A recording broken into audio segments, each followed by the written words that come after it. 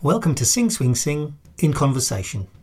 In this episode, I'll be talking to three of the UK's most experienced sound engineers, who between them have many decades of experience setting up and recording sound for orchestras and big bands, including live streamed events and albums.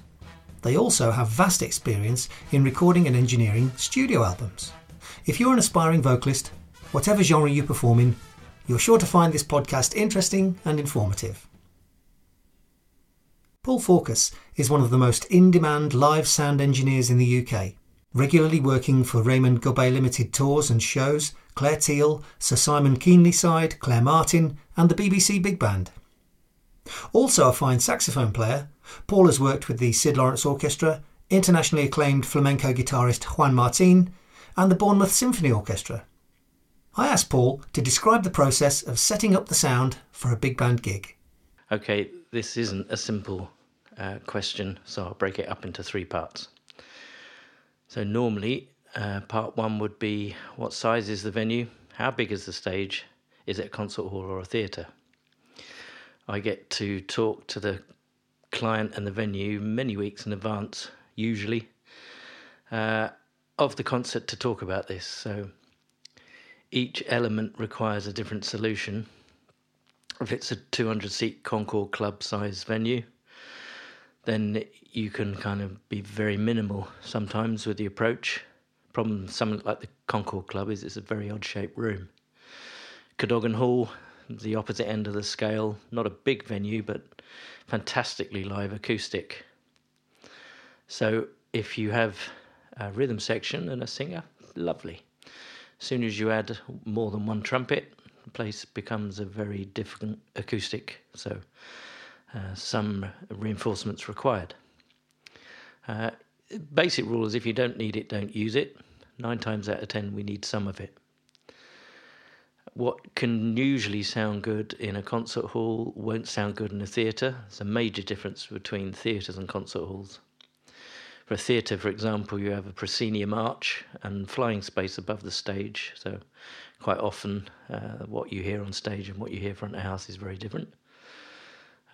For concert halls, it's sometimes very difficult to contain the amount of sound that a big band makes. The clue's all in the title. It's a big band. So the second consideration then, with all of that taken on board, is what equipment is in-house. A lot of venues and theatres carry a basic stock, and we try to use, where possible, as much as the in-house stuff. But quite simply, most of them don't have the stuff to do anything more than basic speech or a couple of DI boxes for keyboards and that sort of thing. So we either have to hire it in, or I supplement it with some of my stock, depending what's missing. It's normally a mixture of all three.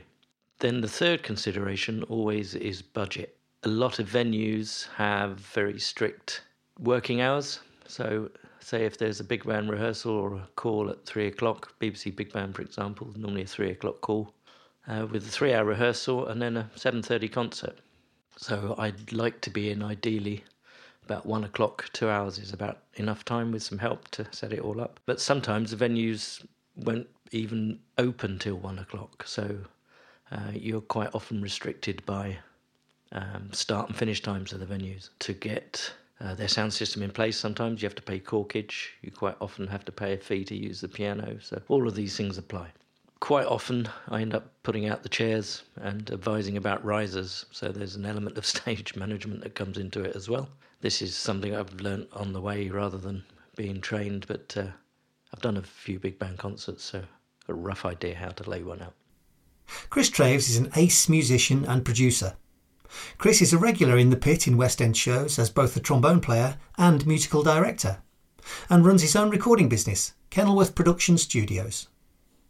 As an award-winning producer-engineer, Chris has recorded, edited and produced music for the BBC productions of Luther, An Englishman in New York and Outcasts, as well as the films Confetti and Miss Pettigrew Lives for a Day. I asked Chris what's the most useful thing a singer can do to help with a time-sensitive sound check. Well, I think sing at the correct show level. When you do a sound check, sing at the level you're going to do the gig at. So many times singers and instrumentalists particularly brass players who are trying to save their chops, won't sing at the gig level. The excuse being they're saving their chops. But it's vital for a sound engineer to know the full dynamic range of performance are going to be, particularly the loudest bits. So, don't sing quietly or just tickle it to save your chops. Let them know what it's going to be. And try to get your monitor levels right during the sound check. Please do a loud number with the full band and tell the engineer whether you need more or less in the foldback. Is it toppy? Is it too muddy? Is it too boomy? Do you want reverb or not? That's quite important. Some people love it, some people hate it. So it's much better to spend a little more time on this now than try to communicate from the stage in sign language doing the gig, up a bit, down a bit. It's awful. Well, sound checks can be fraught. As Paul has already explained, the sound engineer can end up being a stage manager as well. And he agrees with Chris. Meaningful communication is the key to sorting any on-stage issues prior to the gig. Communication. Talk to people. Try to vocalise what the issue is. I'd strongly recommend learning a little bit about sound. I know a little knowledge is a dangerous thing, but a little can also go a long way. You don't need a degree in physics. Find a common ground. So things like light and colour, for example, are much more obvious mediums for most non-technical folk to grasp. If you think of a microphone as a torch, and monitors as speakers and lamps, it makes it much more obvious. If the microphone's not shining at your face, it's not working as well as it could do. You see a lot of people holding the microphone so it shines up their nose. Probably not going to get the best sound from that. Think of the speakers as being very big torches and smaller torches. Again, if it's pointing at your knees, you probably need to move the box rather than turn it up and things like this.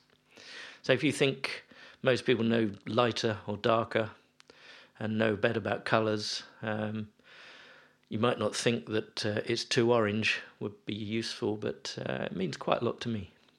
A lot of the time as well, we're invariably running behind. And so the more specific you can make your inquiry, generally the better the answer you'll get. I don't like it probably isn't the best question to ask somebody technical, because the next question they'll ask you is, what don't you like about it? So my only advice really is just talk to one another. By our nature, most technicians and sound engineers want it to be good and want to help you. So find a common ground and talk to one another. As a singer, you want to sound the best that you can. It's an exposed position. There's nowhere to hide. You're literally sandwiched between a band and an audience. Choosing the right equipment is paramount, but this isn't as straightforward as it sounds. It's all dependent on the sound you make, the venue's acoustic, and the PA system in the venue, as Paul explained when I asked him which vocal mics he would recommend and why. This is a trick question, isn't it? It depends on the venue, singer, size of the room, proximity to the band, foldback and monitoring requirements. It's not a simple solution. There are popular microphones. The most common and popular is the Shure SM58. It's less than £100, found in nearly every venue, everywhere actually. But not to everyone's taste, but they are very forgiving and very easy to use. Next popular choice would be, again, Shure, but the Beta 87C. These are about £250. Claire Teal, for example, uses one of these. It's a very natural, bright sound. I think vocalists like it because it gives clear, natural, present sound. Not as easy to use as the 58, and doesn't always sound good if the system's very bright or the room's very bright. Top end of the scale would be the Neumann KMS 105. These are more than £500. Again, you kind of got to know what you're doing with one of these, but they sound great, but a lot of money. At some point in your career, you'll probably consider recording your own album. Most singers want to document their work, either as a record of their talent, with a view to making money from sales, or as a calling card to try and obtain future work. Pete North formed his own independent recording label in 2004. Diving Duck Recordings boasts an impressive stable of musicians, including jazz greats James Pearson, John Horler and Robert Fowler. Diving Duck have released over 20 albums since their inception and continues to work with artists to showcase their talents. I asked Pete what the key stages are in starting your own record label. Firstly, I'd say you need to know your market. Do you have a specialist genre of music that you'll be focusing on? You need to know that inside out. Chances are, if you're thinking of setting up a record label, you're already either an aficionado or an artist in that particular style of music. Next, what's your motivation for starting a label? There are already thousands out there, so what's driving you, or what's unique about your ideas and approach? If you're clear about your intentions from the beginning, that will help you to find the information you need to make a simple start and find your feet, and not to spend money on something that would be irrelevant to the direction you're aiming to go. Very importantly, you need a solid understanding of music copyright to protect both your rights in the recordings that you intend to sell and promote, and also to protect the rights of the musicians and the composers of those musical works. To put it simply, the record label will have legal rights and protections over the actual recordings and how they can be used and distributed. The musicians have legal rights over their performance in the recordings, not just financial, but the way you and others may use them. And the writers of the music also have legal protections when you're using their work. The artist and composer may, of course, be the same person, but the respective rights are effectively treated separately. There are lots of nuances to these copyright issues, but luckily there are plenty of free resources to help guide you, and it's pretty easy to get it right. It's good to read as much as you can to get a good grasp. Then you'll have the confidence to feel you're representing your artists' and labels' interest properly.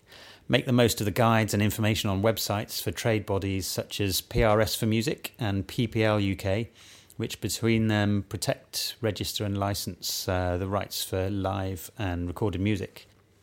When it comes to the artists signed to your label, signing basically means they're contracted to produce recorded music for your record label, whether that's exclusively for a period of time or a number of recordings, or as a one-off. You need an agreement that clearly states how the profits from sales will be divided between you, the label, and the artist, and also what profit means. There are many stories of record companies piling on expenses and deductions, thereby reducing the profit that will be shared with the artist.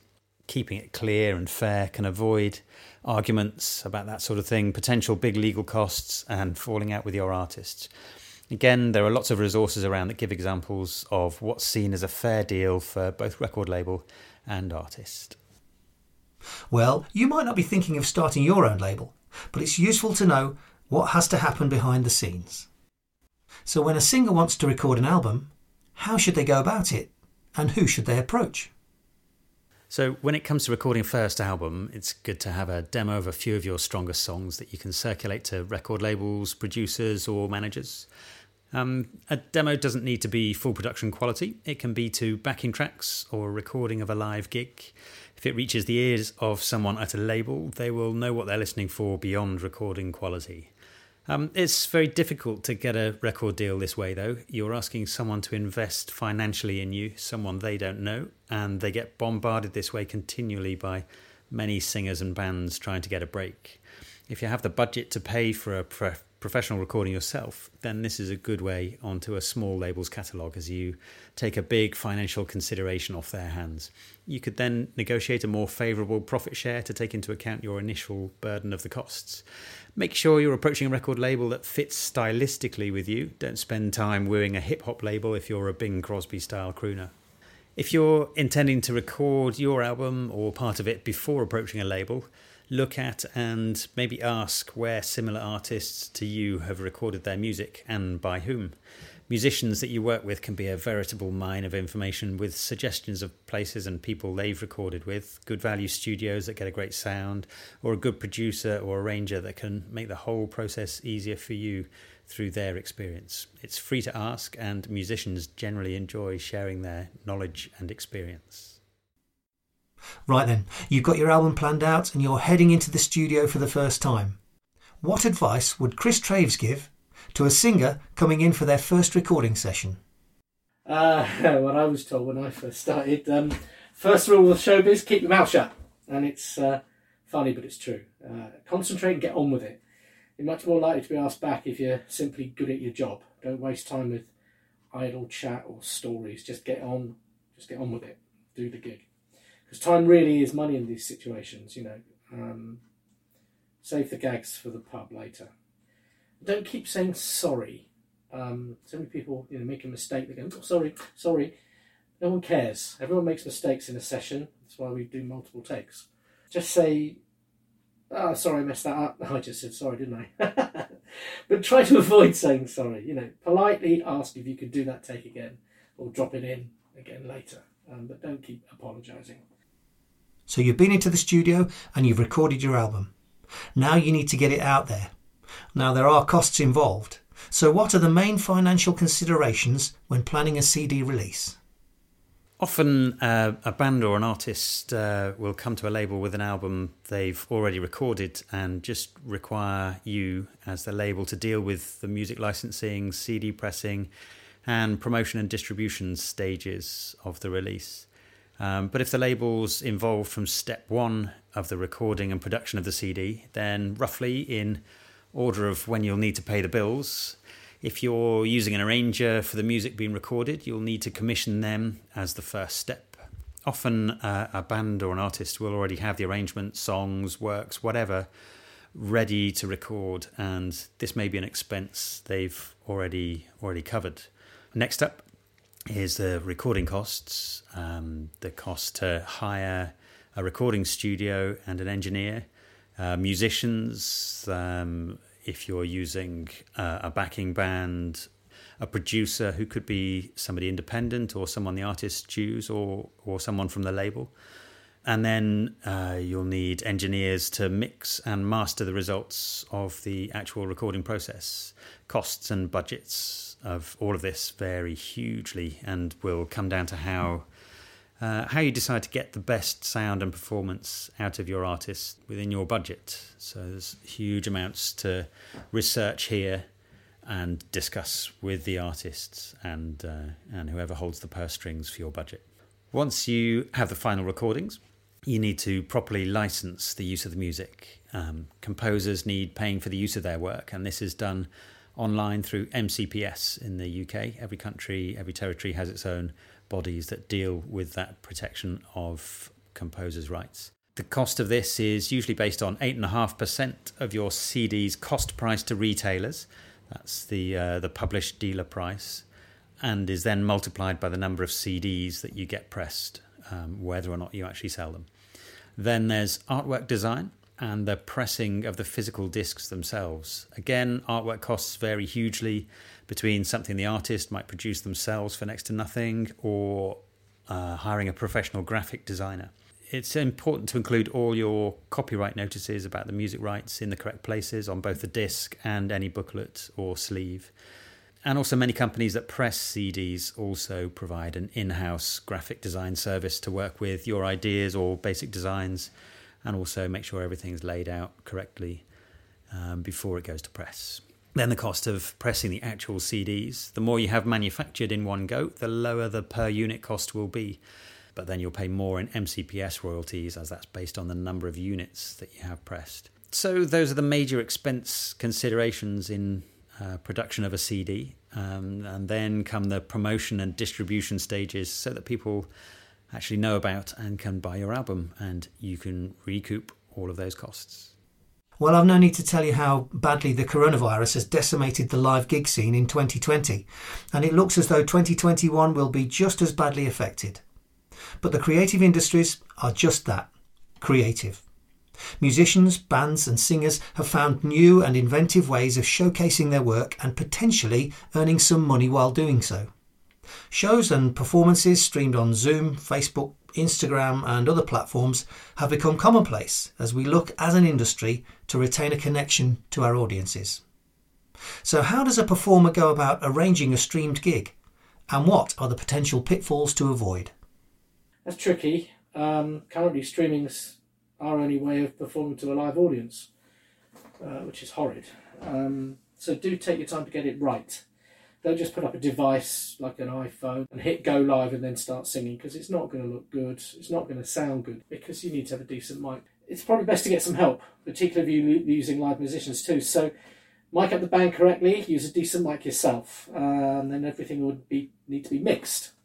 You're going to need to use a computer, like Logic or something like that, or mix it on a mixer and feed it into a computer.